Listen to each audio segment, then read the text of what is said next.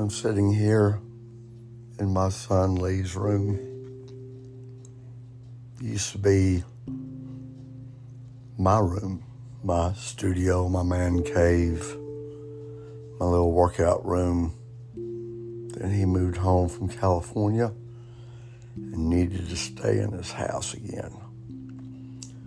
So he took over my room and didn't know that he would be here 2.5 years before passing away this week. This is the last week I'll ever be able to say that my son was alive this week.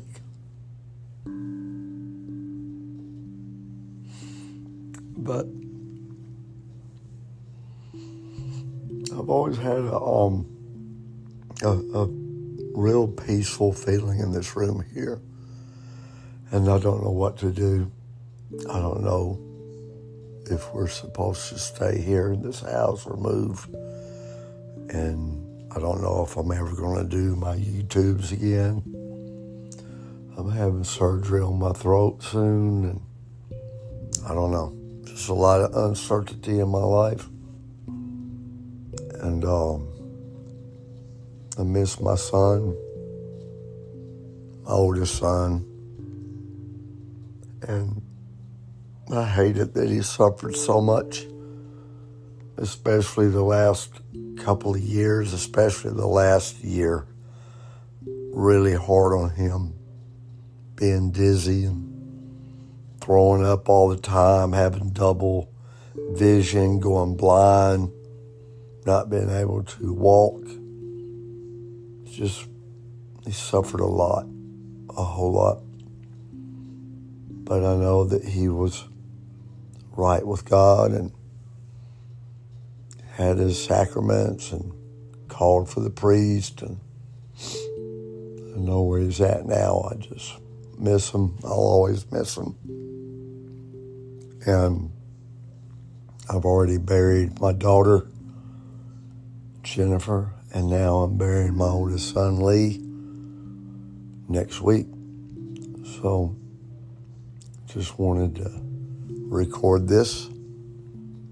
And I don't even know if I'll publish it, but just sitting here in his room wondering what should I do? Should I move back in here and sort of honor him with the podcasts and stuff from his room or what? I don't know. But I sure did love him, and I hope to see him on the other side. I'd like to see him sooner, like in a vision or something. I don't know, the Virgin Mary, the Lord Jesus appearing or whatever. That would be great too. But now I've got my youngest son, Brian, got his wife, my daughter-in-law, and the 2 grandbabies. I still got a brother that's living. So if you have loved ones and what you don't want to do is let things be left unsaid while you can say them.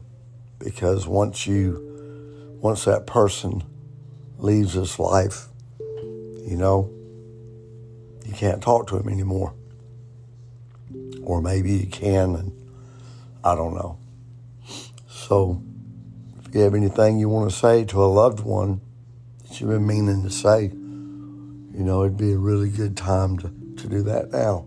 You just never know. And thank you for listening.